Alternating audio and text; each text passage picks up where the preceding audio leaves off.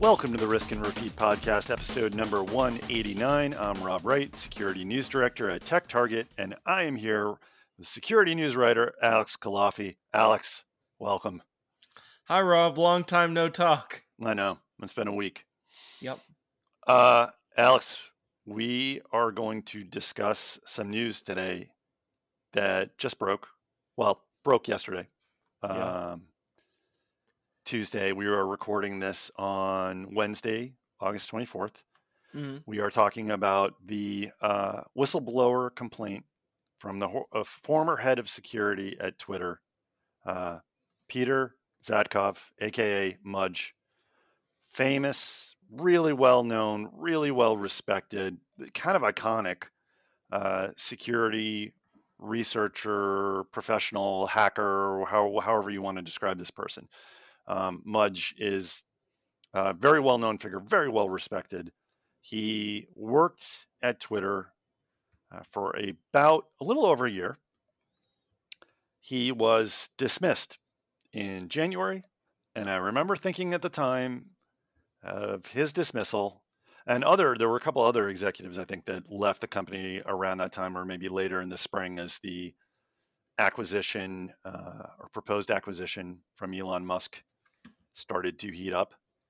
Mm-hmm. I remember thinking, that's not a good sign. And I wonder if Mudge is going to have anything to say about the state of Twitter. And Alex, as you know, and you've probably written maybe one or two of these stories, there have been some issues at Twitter over many years, not just recently, in terms of security and data protection, privacy, but internal security, like internal breaches. We had the episode, what was it, a year ago? Was it 2020 or 2021? Oh, maybe it's 2020 where, I believe you're right, 2020. It was like just under 2 years he was in this role. And he was hired pretty much in the direct aftermath of that attack, if I have my timeline correctly. You do, because that is referenced in the whistleblower complaint about how he was recruited post a very high-profile breach where some threat actors social engineered their way into the company and got access to internal tooling that allowed them to gain control of some very, very, very, very big accounts, verified accounts with lots of followers, Barack Obama, Elon Musk, others, and use them to tweet out Bitcoin scams. Yep. And it's very embarrassing for Twitter. And they responded, Jack Dorsey responded, according to this complaint, by putting a hard press on Mudge to join as head of InfoSec at Twitter and to help them get on track. Mudge's report, this whistleblower complaint, is a pretty extensive list of allegations, claims. I think the report is 80 something pages. A lot of it's redacted, but accusing the company of repeated InfoSec failures and shortcomings and just really like eye-popping, in some cases, decisions or blunders. And in no uncertain terms, accuses the company and top executives, including the current CEO, of misleading not just users, not just customers, aka the advertisers, the people that pay Twitter, but the federal government, the FTC, the SEC, a lot of people. It's pretty crazy. There's a lot in this report, and we should discuss in detail some of these allegations. We want to stick primarily to discussing the InfoSec claims, but there's some in here that bear mentioning, I think, to paint an overall picture of what's going on at that company and what's in this complaint and what effect it might have on the company. I guess let's start by saying what our initial impressions were. What did you think when you saw this and saw the CNN and Washington Post exclusives about this report, because he did exclusive interviews, Mudge, with those two outlets, and sort of outlined, really how bad it was. So I think the CNN Washington Post thing makes sense because you give it to two of the most highly respected in a national sense publications, Yep. or the most revered. Mm-hmm. And you make it like laser pointed on two sort of news outlets. Mm-hmm. You're getting a lot of eyes on the exact same bullet points rather than just dropping it out of nowhere. Sure. And then having the information, sort of be a lot of noise. Anyways, as for the report, I think it's a lot, right? I think a lot would be the best way to describe it. Yeah. Because you have a few different parts here. One is Twitter's security and privacy is awful, according to this, allegedly. Atrocious, inadequate, production code access from half the company or something. Yeah. I guarantee our content management system doesn't have that. Yeah. God. And that they could, like, if they had a worse, more aggressive hack, they could have fallen apart. There was the business stuff, the Musk stuff about how Twitter couldn't even tell you how many bots it has if it tries, which we'll get back to later. And then there's the part that I think is kind of the scariest personally. And it's not that it's underreported, but like the thing I would just emphasize even more is just all the stuff they were saying about foreign governments, about how the CTO turned CEO was considering Agrawal. Yep. Yes, was considering buckling under Russian pressure, or was there another thing about India where there was some theory that there was actual government a folks government of India agent on Twitter's salary, and that they had access to however much data. All of this is alleged, and I think that as much as I understand that this is a respected person, I think there is a lot of he said, she said in this report, but there's also some good stuff as well. Yes. It's just a lot, I think that's my real summary here. Is it's a lot, Rob. What did you think?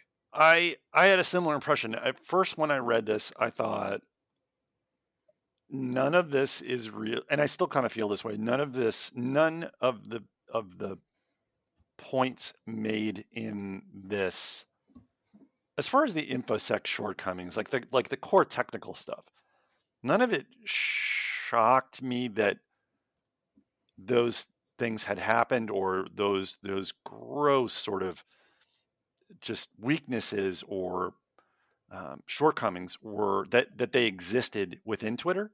So you got to remember, Twitter is a new company, and they scaled pretty rapidly over the last decade plus. And it's, so some of the things there that you see outlined in the report are pretty typical, I think, for a lot of companies that grow rapidly and need to acquire infrastructure and expand their data centers and their footprint. And so, but in aggregate, taken all together, this stuff, I mean, it really does sort of paint a picture of a company that is built on like twigs, and that one strong wind might just come and like knock it over. I mean, to your point, like I think he sort of spoke to this. I can't remember if it was the CNN coverage or the Washington Post coverage or both, but just talking about like how the situation is so dire that if there was like a more serious cyber attack, they couldn't guarantee that they'd be able to like restore the service. Like that's incredible. Mm-hmm. So yeah, and I know people are surprised by the the capitulations to the Russian government and the Indian. I gotta tell you, like, I wasn't really surprised by that. I mean, that is the cost of doing business in a lot of countries these days. They're putting somebody on your payroll that may or may not be in, employed by the government in a regulatory or intelligence role. I mean, there's all sorts of things that go on in order to get business done in foreign countries. Bribes, de-encrypting data to send through a data center in China. I mean, I, I guess I'm just not. That didn't really surprise me. So I I I'm agree cynical. with I'm you. bitterly No, no, cynical. I agree with you in theory that this is not surprising.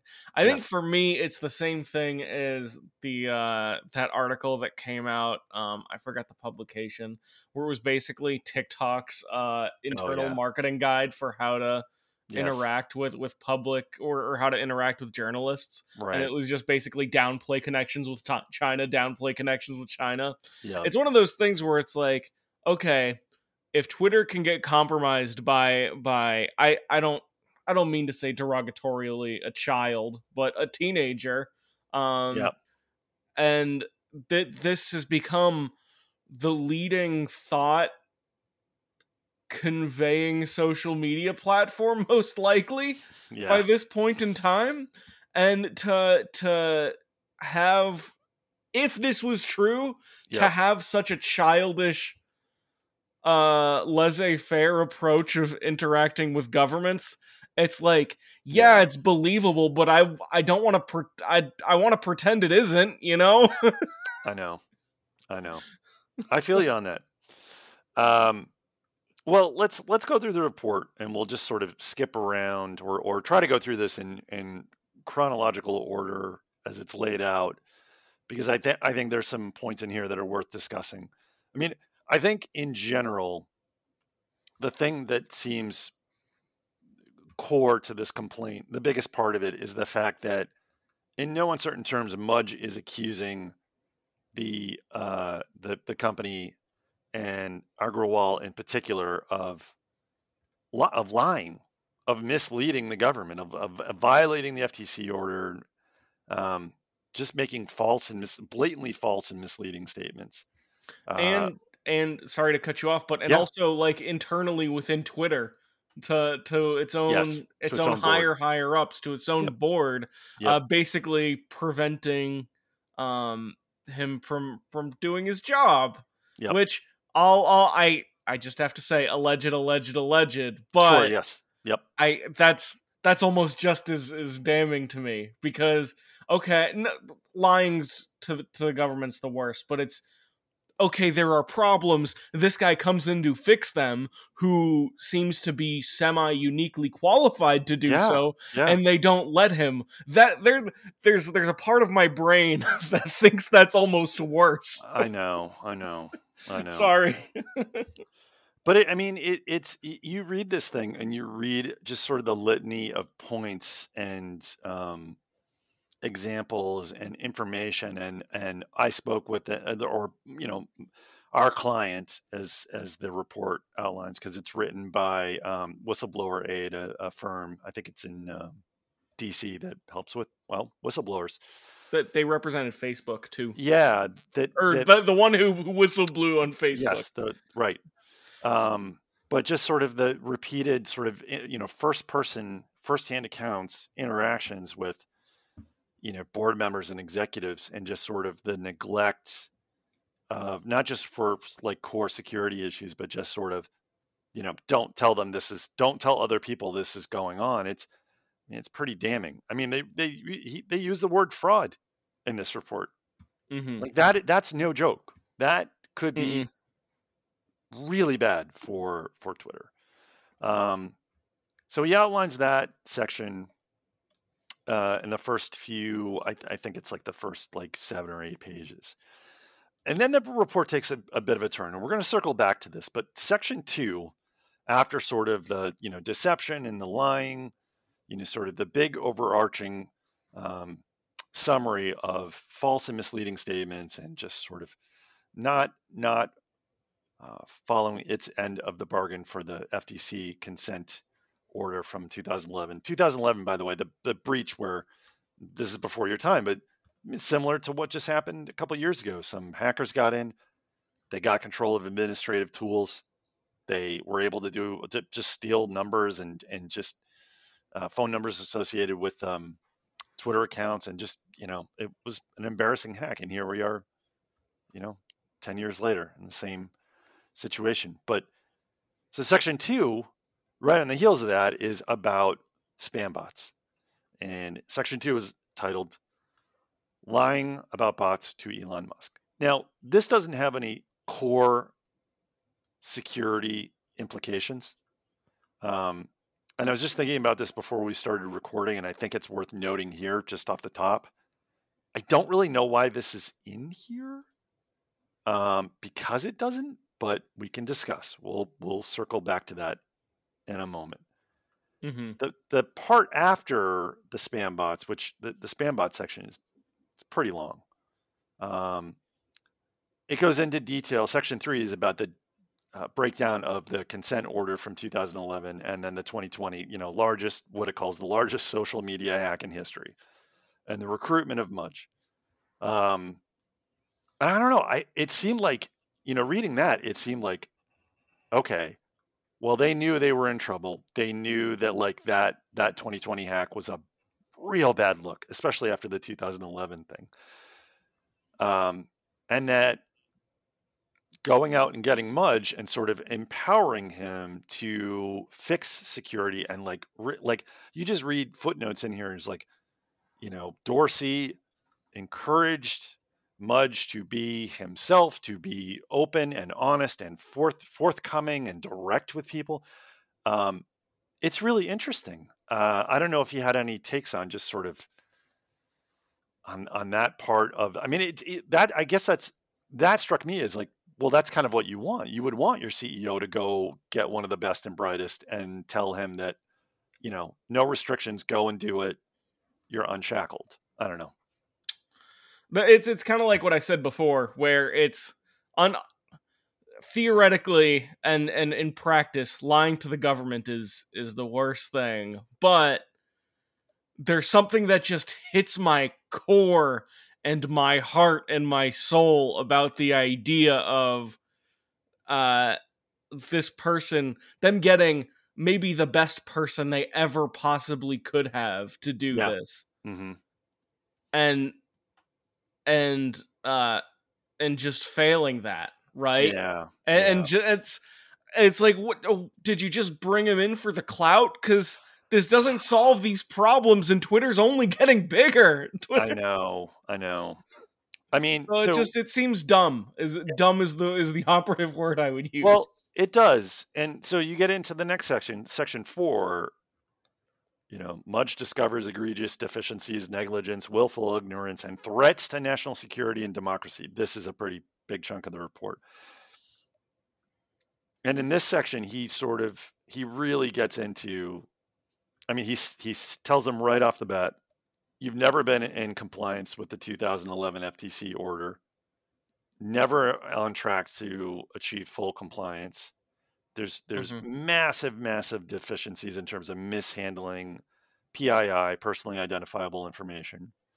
There's issues with, privacy. There's issues with just sort of, misusing security cookies and security data for marketing purposes. There's a lot of issues.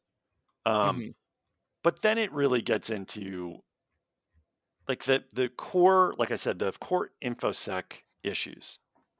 This is what really stood out in aggregate to me. So server vulnerabilities, he says, with over 50% of Twitter's 500,000 data center servers have non-compliant kernels or operating systems, and many are unable to support encryption at rest. That's not good. Mm-mm. Then, he says employee computers, about 30% of devices have disabled software and security updates. That's definitely not good. No mobile device management. Okay. Lack of development and testing environments. I first saw this, I was like, okay, well, that's, I'm sure that happens a lot. But then they get into detail. engineers are using live production data and test directly on the commercial service. So they're just doing stuff from their laptops. There's no real developer environment, like none. There's no CI/CD pipeline. There's no sort of software development cycle. This is like so backward that you just have like engineers and software developers just doing stuff on their systems and pushing it out live with no real security, but no testing to see if this is going to function. And then perhaps the biggest one, because this comes into play with the hacks, the 2011 hack and the 2021 serious access control problems, quote unquote. Far too many staff, about half of Twitter's 10,000 employees and growing, are given access to sensitive live production systems and user data in order to do their jobs. That's like half. 5,000 people at Twitter just have like access to production systems, user data, administrative tools, and have that level of control. Can I play devil's advocate here for a second? I would love for you. Help me understand. Not in defense, I'm not in security, and I'm not a threat actor either. Yeah. No. So if this was true, exactly as this was written, and there was and 10,000 employees at Twitter, 8,000 to 10,000, seem that's the number. And if Twitter is one of the most important information exchanges in the world, and if it was successfully compromised by a teenager 2 years ago, I know. Why has this crazy attack not happened? Because tiny companies get hit by threat actors pretty regularly, so Twitter must be fielding spam and other vishing attempts. Yep. In theory, all the time. Yeah. But then the kid did succeed. You see what I'm saying? I do. I absolutely do. It makes it. I don't know what to believe in this situation. Yeah. I mean, that's kind of what I'm saying. Me personally, I kind of at one point was like, this seems so bad that I wonder how it hasn't, the cataclysmic hack hasn't already happened. And I started thinking, I'm like, the hacks that have been really embarrassing, they've been kids. I mean, who's to say that there hasn't been a nation state or multiple nation state infiltrations where they're just mining data? Like they're just using Twitter to monitor people. I don't know. It's a good question though, because the litany of things that are being discussed here is really it's alarming, and you're wondering like not if, but when something like that might happen. And why it hasn't already, based on the words being said. And I'm guessing we're going to pivot into a little bit of additional pressure on the potential integrity of the report in a second as well. Yeah. I just wanted to mention that, the report goes on in pretty significant detail to just talk about how, these issues were brought up again and again. And he tried again and again to get the organization, to get the company executive team, the board, to like take action on them. And, he outlines things about, he thought, or the organization or people on his team thought, a software development lifecycle was a must, or at least it's something that they needed to work toward. But that the company misled the board on the status of the SDLC. And it's little things like that again and again. And then you hear about like, there's a point in here about the disengaged CEO. He's talking about Dorsey. So Dorsey puts on this hard sell for him, brings him in, and then he's just like, he only had like a couple of meetings with him face to face after that. And then he was never around. And in some meetings, he didn't speak a word. Like, Hmm. that's not great. That seems pretty bad. Yeah. I mean, my guess is some of the stuff here that he has firsthand knowledge of and experience with. It's probably true with especially the access control stuff, given what we know about these recent, the most recent hack. I don't know about other stuff. I mean, I don't. I'm not really sure about like the Indian government agent or Russia. I mean, it seems plausible, but I'm supposed, we'll find out eventually. The thing, like as you mentioned, the thing that I think is a little troubling is the section on the spam bots and Elon Musk. Like that whole part of the report just really stands out to me.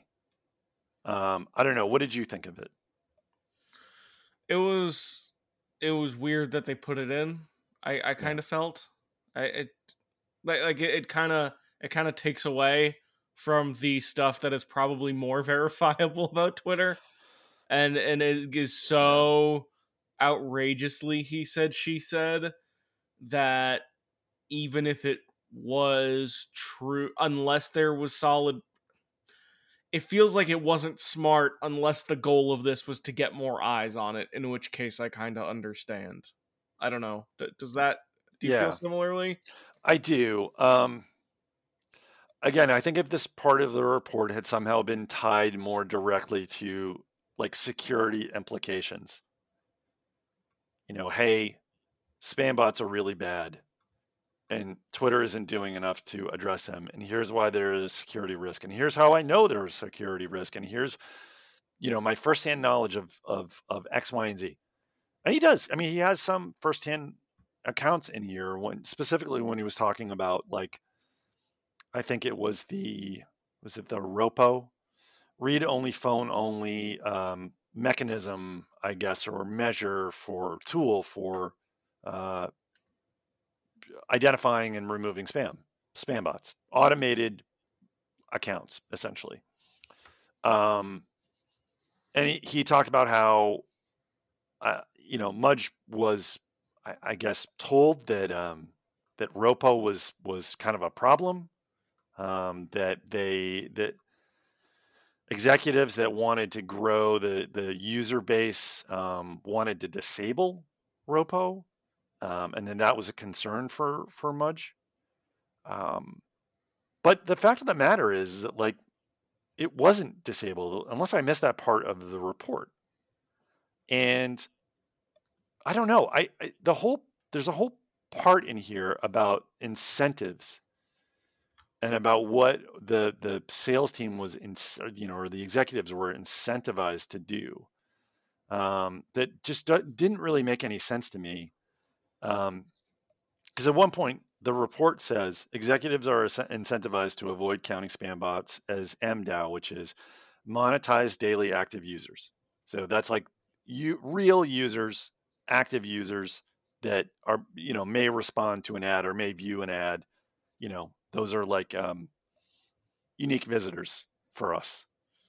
And that part, I don't know what you thought about that. Like, that part just didn't make any sense to me. He's like saying that they're incentivized to avoid counting spam bots as MDAO, but at the same time, like in the next graph, he goes off about how there's no incentive for the company to control the spam bot problem. Well, you just said in the previous graph that MDAO is the all important metric for the company, and that they want to grow MDAO, and that executives are incentivized to not count spam and bots as MDAO. So what's the problem?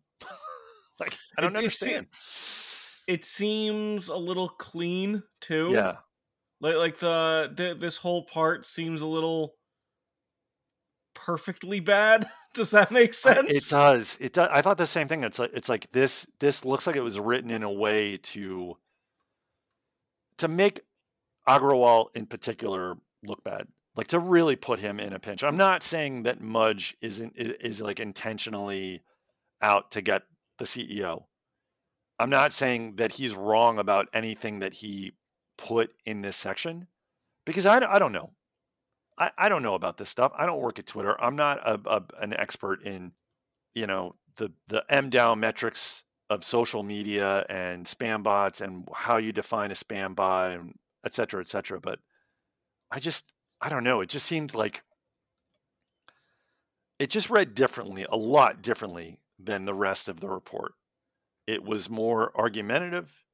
It read more like an op-ed piece in places. And it just really felt like personal too. And, he ends with the point about how he put together this report to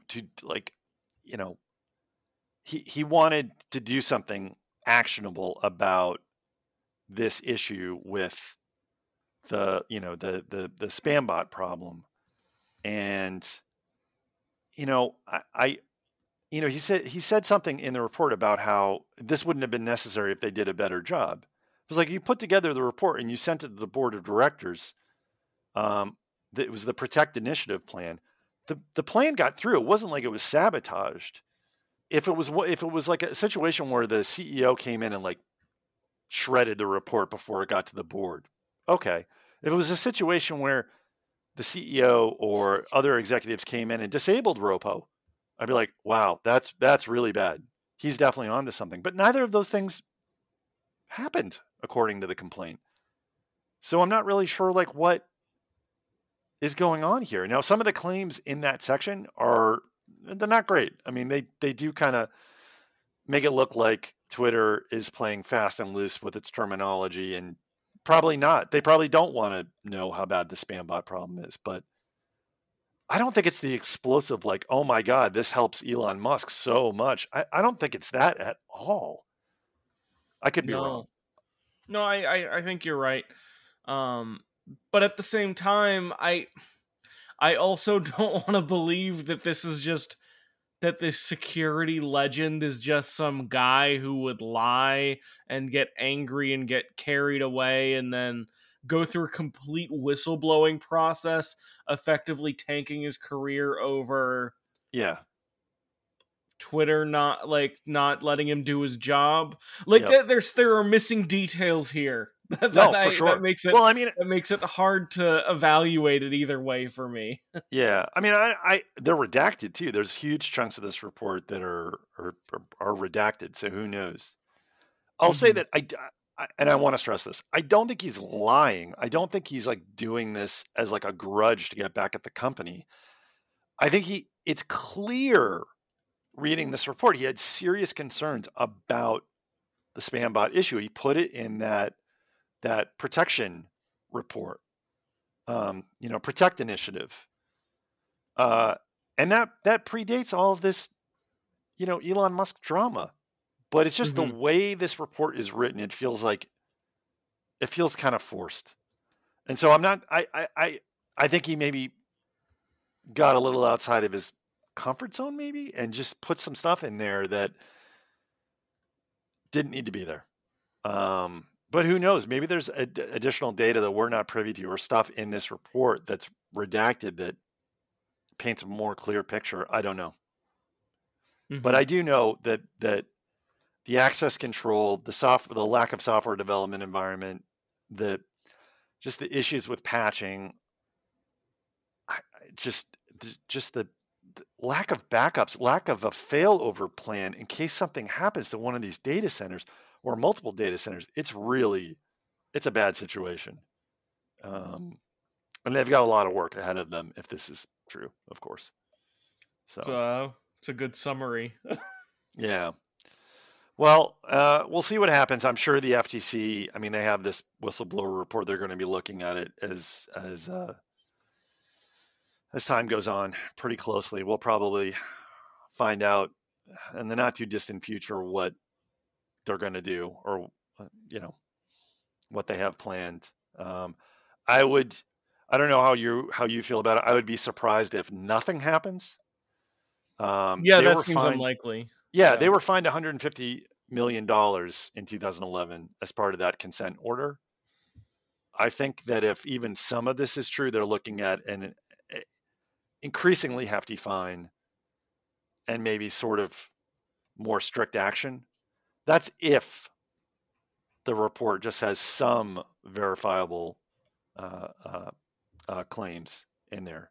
that turn out to be true. If they're all true in terms of the InfoSec failures, that could be real bad. Could be real bad. So, but we'll be keeping an eye on it as the weeks and months go on. I'm sure we're not going to get an answer on this anytime soon, but yeah, big report. And I encourage everybody to read the Washington Post and CNN coverage. Good interviews with Mudge about, his frustrations, the problems. I'm sure a lot of CISOs have felt similar things and been in similar situations. And, I hope this is all true, and kudos to him for coming forward, and we'll see where it goes. Yes, sir. But Alex, thank you for joining me on this podcast to discuss the extensive Twitter whistleblower report. I appreciate it. Yeah, you bet, Rob. And thank you to the readers and listeners of Search Security. I'm Rob Wright, and we'll see you next time.